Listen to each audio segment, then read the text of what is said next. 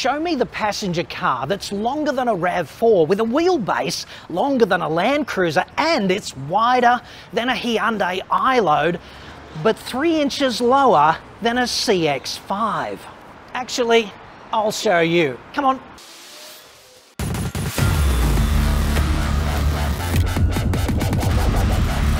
I'm John Cadogan from AutoExpert.com.au, and I get new cars cheap for buyers here in Australia. Website for that, obviously, or you can just click the card that's up there now, dude.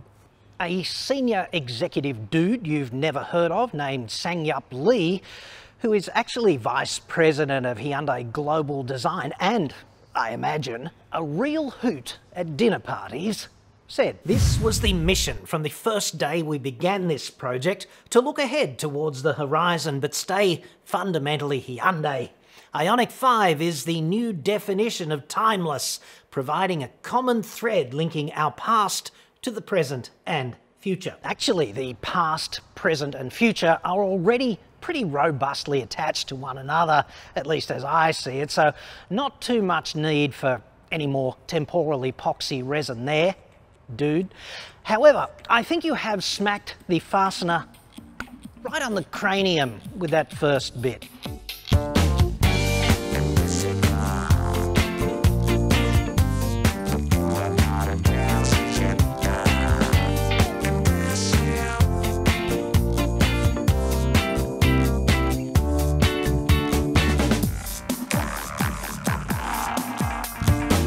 Good news is that after 8 to 12 months of deafening silence, Ioniq 5 orders will finally open in Australia to VIPs on October the 12th and to the general public the next day, the 13th. A $2,000 deposit is going to be required and orders will be taken online only. Delivery is slated for late this year and possibly early next because, as you know, everything automotive is up in the air right now.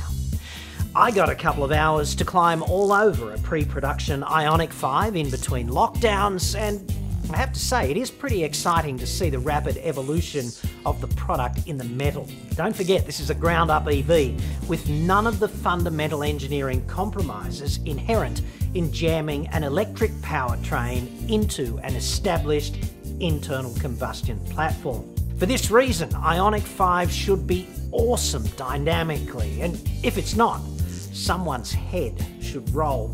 And of course, as a result of this bespoke engineering, they've been able to rejig the vehicle's fundamental proportions. So the wheels are pumped right out into the corners, and the wheelbase is roughly equivalent to that of a dual cab ute.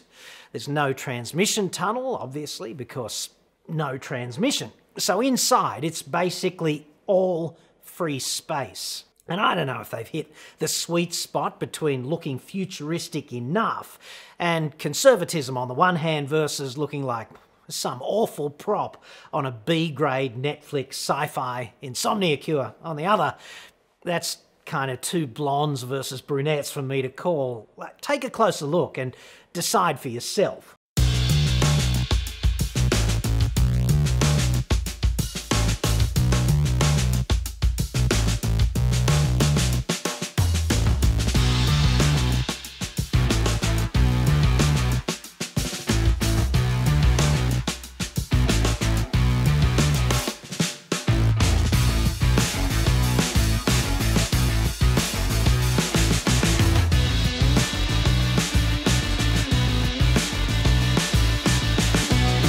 As clever as this car is, and it is pretty clever, I do wish they could do something with this sort of explosion in a cable factory and make it somewhat more elegant. I don't know what, but at least there is a so-called frunk in which to put it. That's particularly useful if you've got a whole bunch of stuff packed in the back and you don't want to unpack it every time you want to get to the standard charging cable. Now, let's talk batteries and powertrains and all of that stuff. There's two batteries, small and big, although frankly they're both pretty big, and if it was me I'd be ticking the box for the big one. And there's two powertrain options as well, which would be rear-wheel drive and all-wheel drive, and the all-wheel drive one comes with a motor at each end, front and rear. And interestingly, if you tick the box for big battery and rear-wheel drive, this will maximise your range. But I'd still be ticking the box for all-wheel drive, even though the range will come back, you know, a little bit. Pricing is pretty sharp too. The first tranche of Ioniq 5s bound for Shittsville will be all high spec, and I don't know if they'll stick to convention and call them Highlanders, but that's what they'll be essentially. And they'll all have the big battery, which would be 72.6 kilowatt hours, or roughly 13% more than a Kona electric.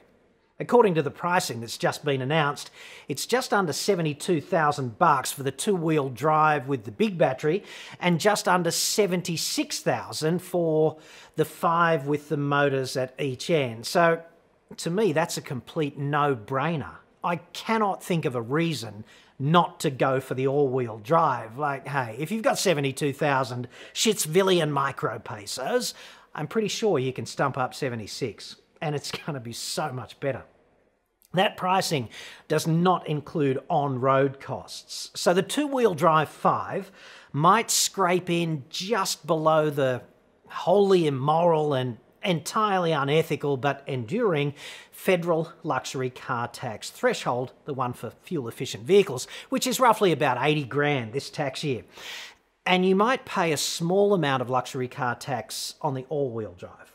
Of course, if you live in brain-dead Vicwegia, you'll also have to cope with the equally immoral but far more Dunning-Kruger road user tax on EVs. Thanks very much, Dan Andrews, for doing your bit to make Australia look like a laughing stock on the world stage, which, let's face it, is actually ScoMo's job. So, demarcation, dude.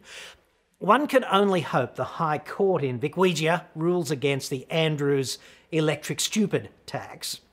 So here's hoping a bunch of men wearing wigs and dresses make exactly the right call on that. It's fun to stay at the YMCA. Yes.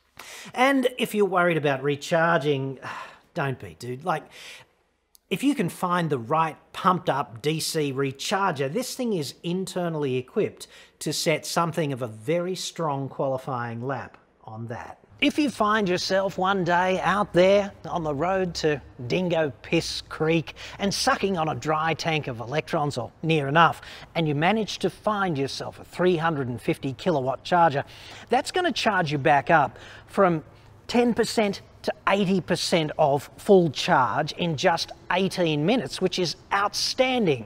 But when you think about that, right, 350 kilowatts of DC electricity, that's about the same as 146 domestic power points, all cranking out the maximum 10 amps. Or another way to look at it is you've just plugged in the power equivalent of two pretty standard 2-litre Atmo petrol engines on a dyno, cranking their hardest at 6,000 RPM. So that's a hell of a lot of electricity. And it does charge this thing up very quickly, which means it's got a killer cooling system built in for the battery, because that's exactly what you need in this situation. And in fact, if you've just got, 100 Ks to go and you need a quick splash and dash of electrons, 100 Ks worth of range at that charging rate is just going to take you 5 minutes, and that's pretty practical. So that's you and a full tank of subatomic particles in no time flat, like little time, whatever. A two-wheel drive Ioniq 5 will crank out 160 kilowatts at the rear wheels, which is faster than it sounds, because electric powertrains make their maximum torque when they're stalled, which would be 350 newton meters at 0 RPM off the mark. That's for the two-wheel drive. 7.4 seconds to 100 is the official time, but that probably means cut snake to about 50 and tapering off somewhat thereafter, especially if it manages to hook up. And on that, one does kind of hope Hyundai wasn't overzealously OCD on the specification of eco tyres for this car, because eco tyres are generally awful to drive on, not unlike driving on ice. And of course, I mean frozen water, not crystal meth, obviously. The all-wheel drive version is slightly down-rated at the rear axle to 155 kilowatts, down from 160. And no, I don't know why. But on the positive side, it does add a separate 70 kilowatt drive system at the front end for a total powertrain output of 225 kilowatts and 605 newton meters. Yes! Again, this should be pretty impressive off the line. More impressive than the 5.2 second 0 to 100 official time suggests, and that's really not that shabby. The range is 451 k's for the two-wheel drive and 430 k's for the all-wheel drive against the WLTP standard test, and the difference there has to be mainly the additional weight of the all-wheel drive system. The base model Ioniq 5 Chitois, as it is not officially known, but everyone in the industry knows what you're talking about when you call it that, that's for sure. It adds about 30 k's of range for a total of about 480-ish k's, which is mainly the weight-saving upside of the Poverty Pack in a nutshell. The Chitois will not be available until a bit later on. The battery and inverter system has another pretty neat trick up its sleeve too. Like, you don't just put electrons in, okay? It's more of a two-way street than that. You can also decant them and spray subatomic particles here and there externally, which is pretty Jedi when you think about it.